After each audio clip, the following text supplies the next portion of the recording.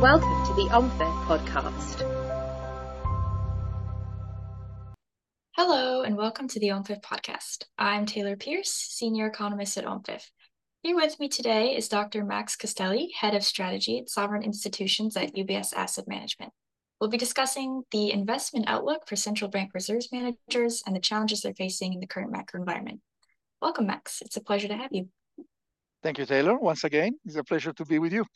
So central bank reserve managers this year have maybe never had such a difficult time. They're navigating an increasingly difficult economic and macro environment amid high inflation, weakening global growth, and financial stability concerns.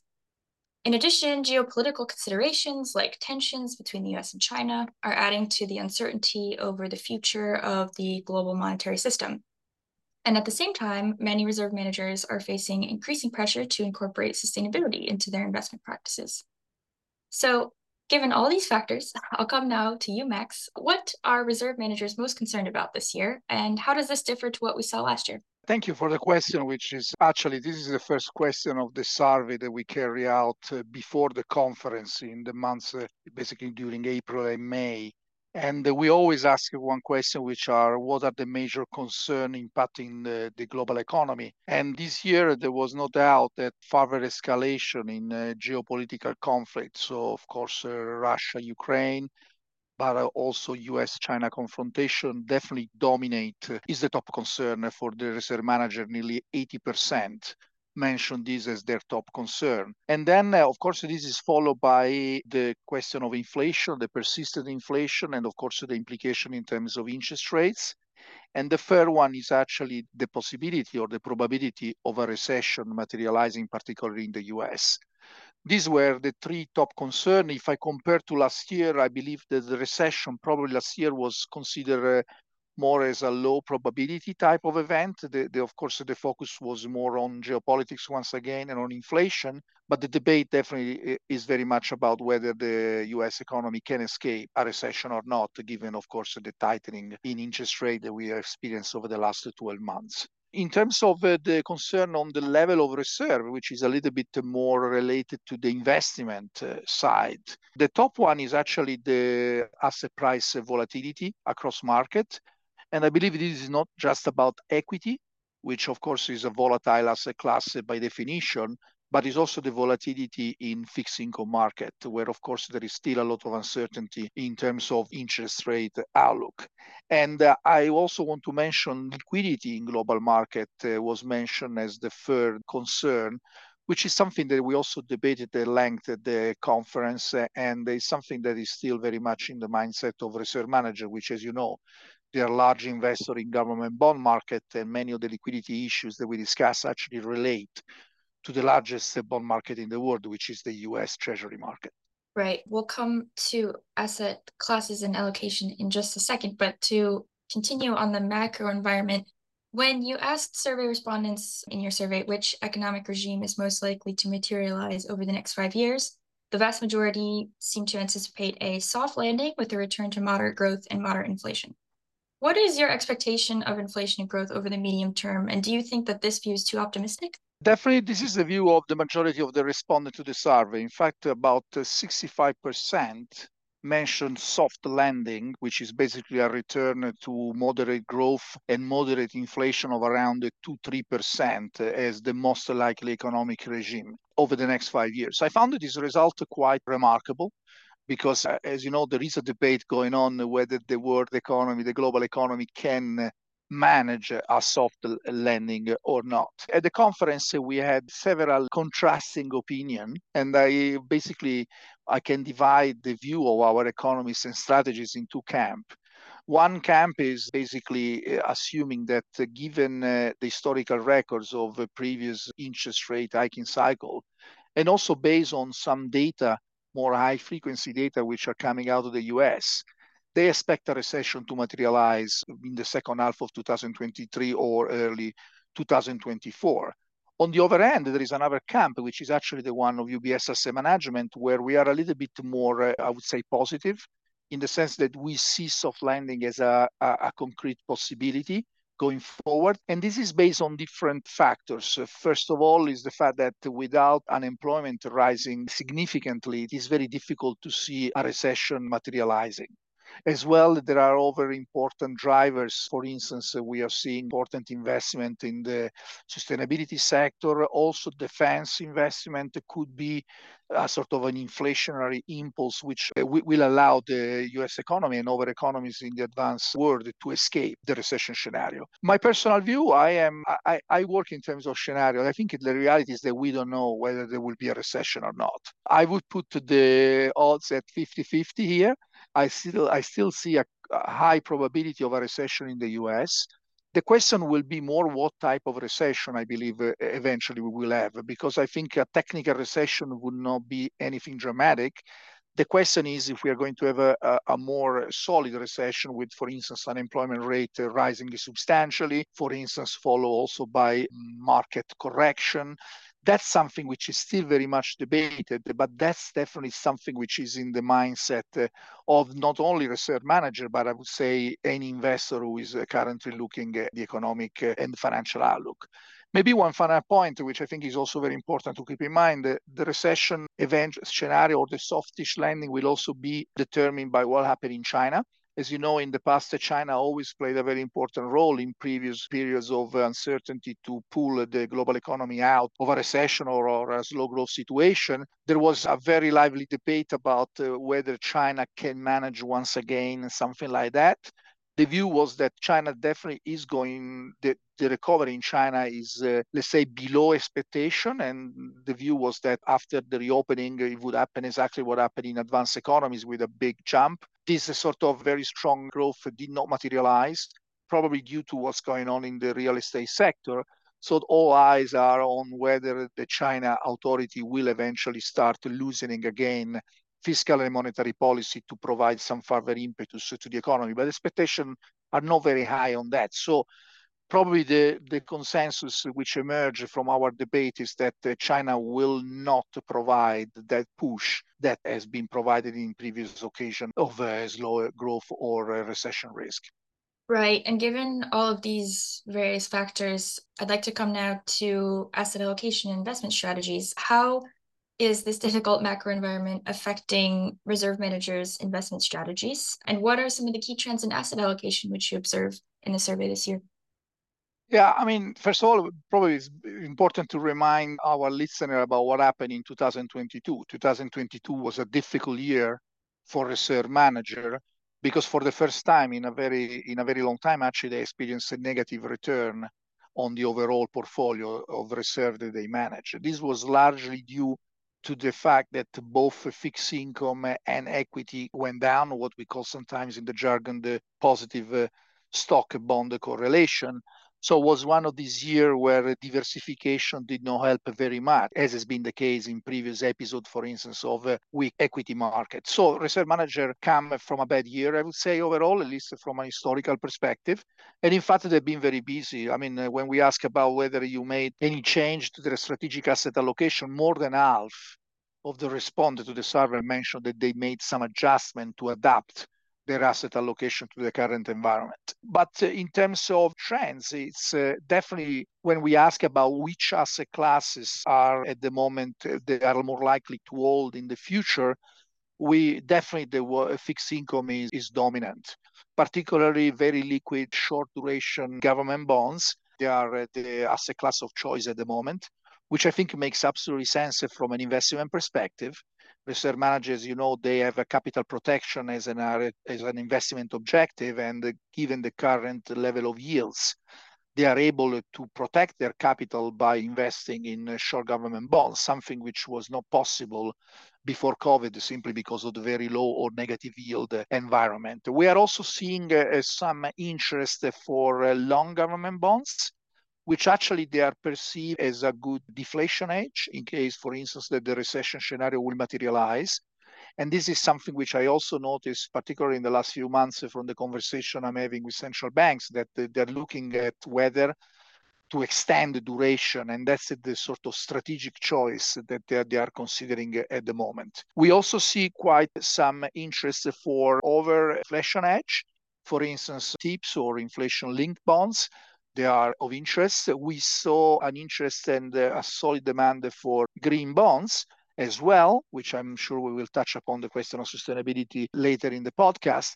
But as well, we also noticed that there is a strong view that a passive type of investment approach, particularly to fixed income, is not satisfactory because, of course, of the dynamics in the fixed income market and the volatility in the fixed income market. There is a growing demand for more flexible fixed income investment strategy, which basically allow you to take advantage of the movement across market and across asset classes within fixed income. Last point about equity, we saw some softening of demand in terms of equity, which I think makes sense given the fact that in risk-adjusted return, fixed income is more attractive.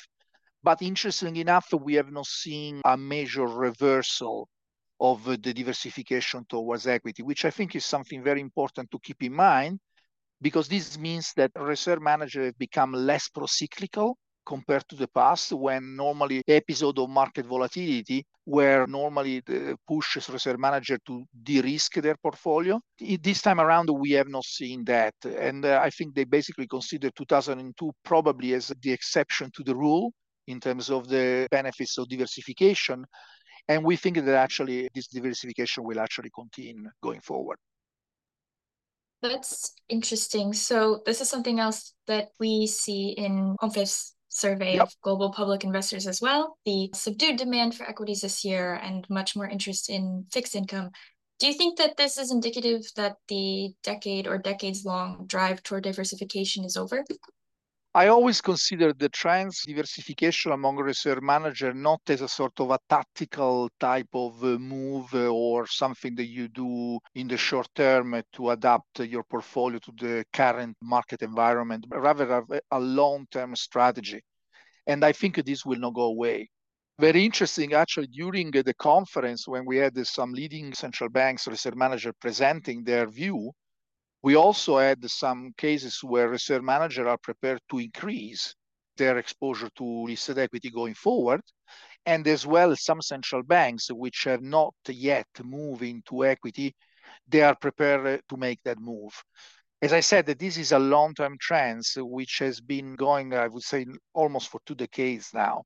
And nowadays, basically, reserve managers are more similar to other institutional investors, like, for instance, pension funds or insurance funds. They see that over the long term, there are benefits in terms of diversification, despite the fact that, as I said, the 2022 was not satisfactory from their point of view. So my personal view is that definitely fixed income at the moment is dominant in terms of attractiveness, but this has not prevented central banks from continuing on their diversification trends. So I think these trends will continue, but of course it will adapt to the condition in the market, which in this case are particularly linked to the level of interest rate and the higher expected return in fixed income. Right. Yeah, that makes sense. And another factor which is potentially different in the short term and the long term is currency allocation.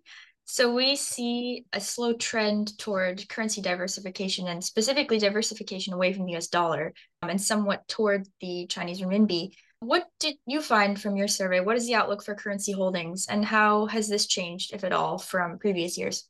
So let's remove immediately the elephant in the room, because in the media there is an ongoing debate about the move away from the dollar and the US dollar will lose its dominant position. We are not seeing anything like that at all, in the sense that what we are seeing is the continuation of this reduction in the US dollar share in global reserve. So we see a continuation of the trend, first of all, which, as I said, doesn't mean that the dollar is going to lose anytime soon its dominant position. So that's very important to keep in mind. But say that, we also hear from particularly emerging markets, there is a clear desire to reduce their exposure to US dollar.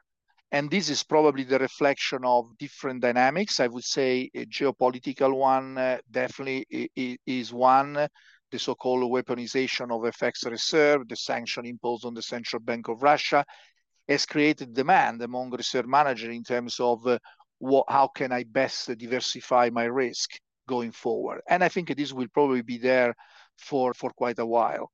On the other hand, we still see demand for US dollar strong in terms of asset allocation, and we should not forget that the US dollar, in particular the US Treasury market, offered a higher expected return in terms of fixed income given the level of yields. With regards to the RMB, I think we saw a little softening of demand for RMB. In particular, for instance, when we ask about the long-term asset allocation to RMB, when we ask what is your target over the current decade, it actually came down a little bit from something like 5.8 to 5.2%. We see also when we ask about whether you are the percentage of reserve managers who are invested or considering investing in the RMB, the percentage went down from the all-time high that we experienced last year, but just a little bit.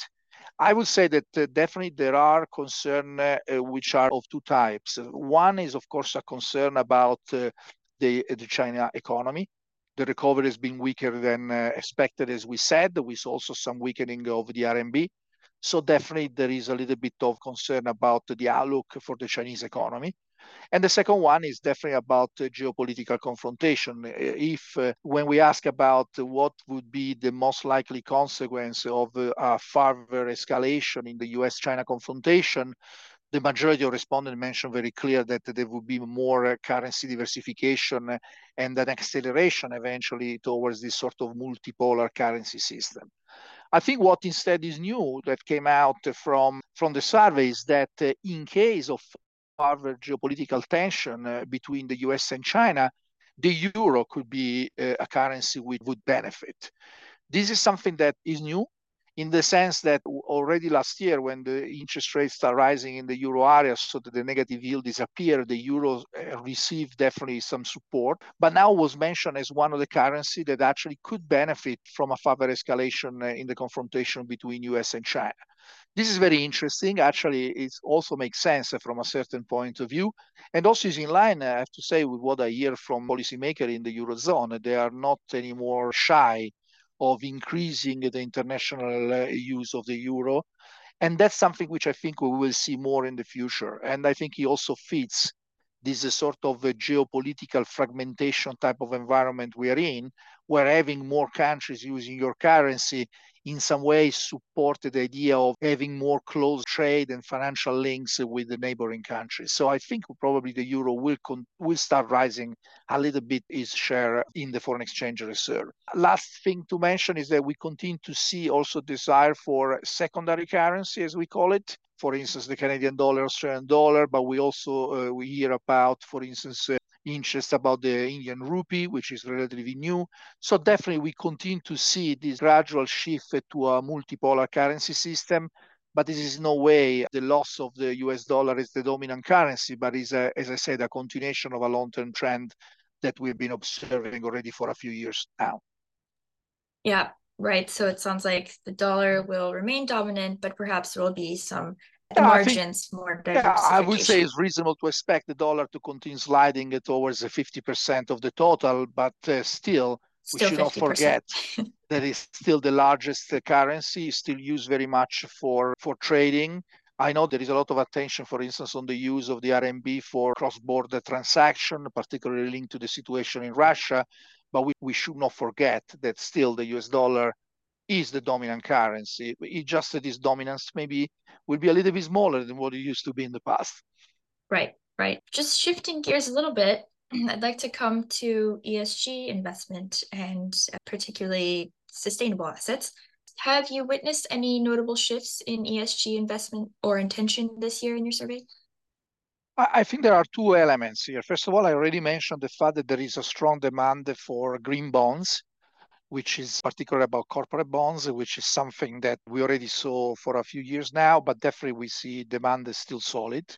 Probably there is not enough green bonds at the moment for reserve manager. There was an interesting debate about some reserve managers start also to look at sovereign bonds from a sustainability perspective, which is something which is all new. I know that OMFIF has been looking at this as well. I think we are really at the beginning, but I think in the future we'll hear more about that. We are continuing to see the transit towards the shift away from traditional benchmark to ESG benchmark in the equity space and in the corporate bond market for those central banks which invest in these two asset classes. So I would say that the sustainability trend is still there. It's also very interesting that when we ask about, during the conference, we ask the participants, do you think the central banks should put sustainability as a sort of a core objective in their mandate? Actually, the majority, a good percentage said yes. So central banks still see themselves as playing a role in this space.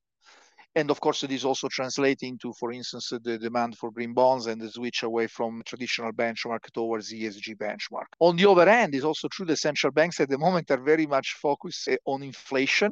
And when we ask, for instance, some of our speakers who are actually some ex-governor, they think that, yes, central banks might do something about sustainability, but we should not forget about the primary mandate, which is price stability.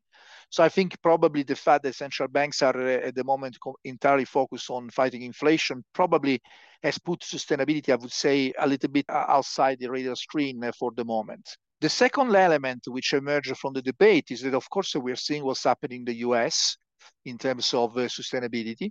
And we ask this question, do you think that given what's happening in the US, I mean, the political debate surrounding sustainability, as you know, Republican Democrats have a very different view about that.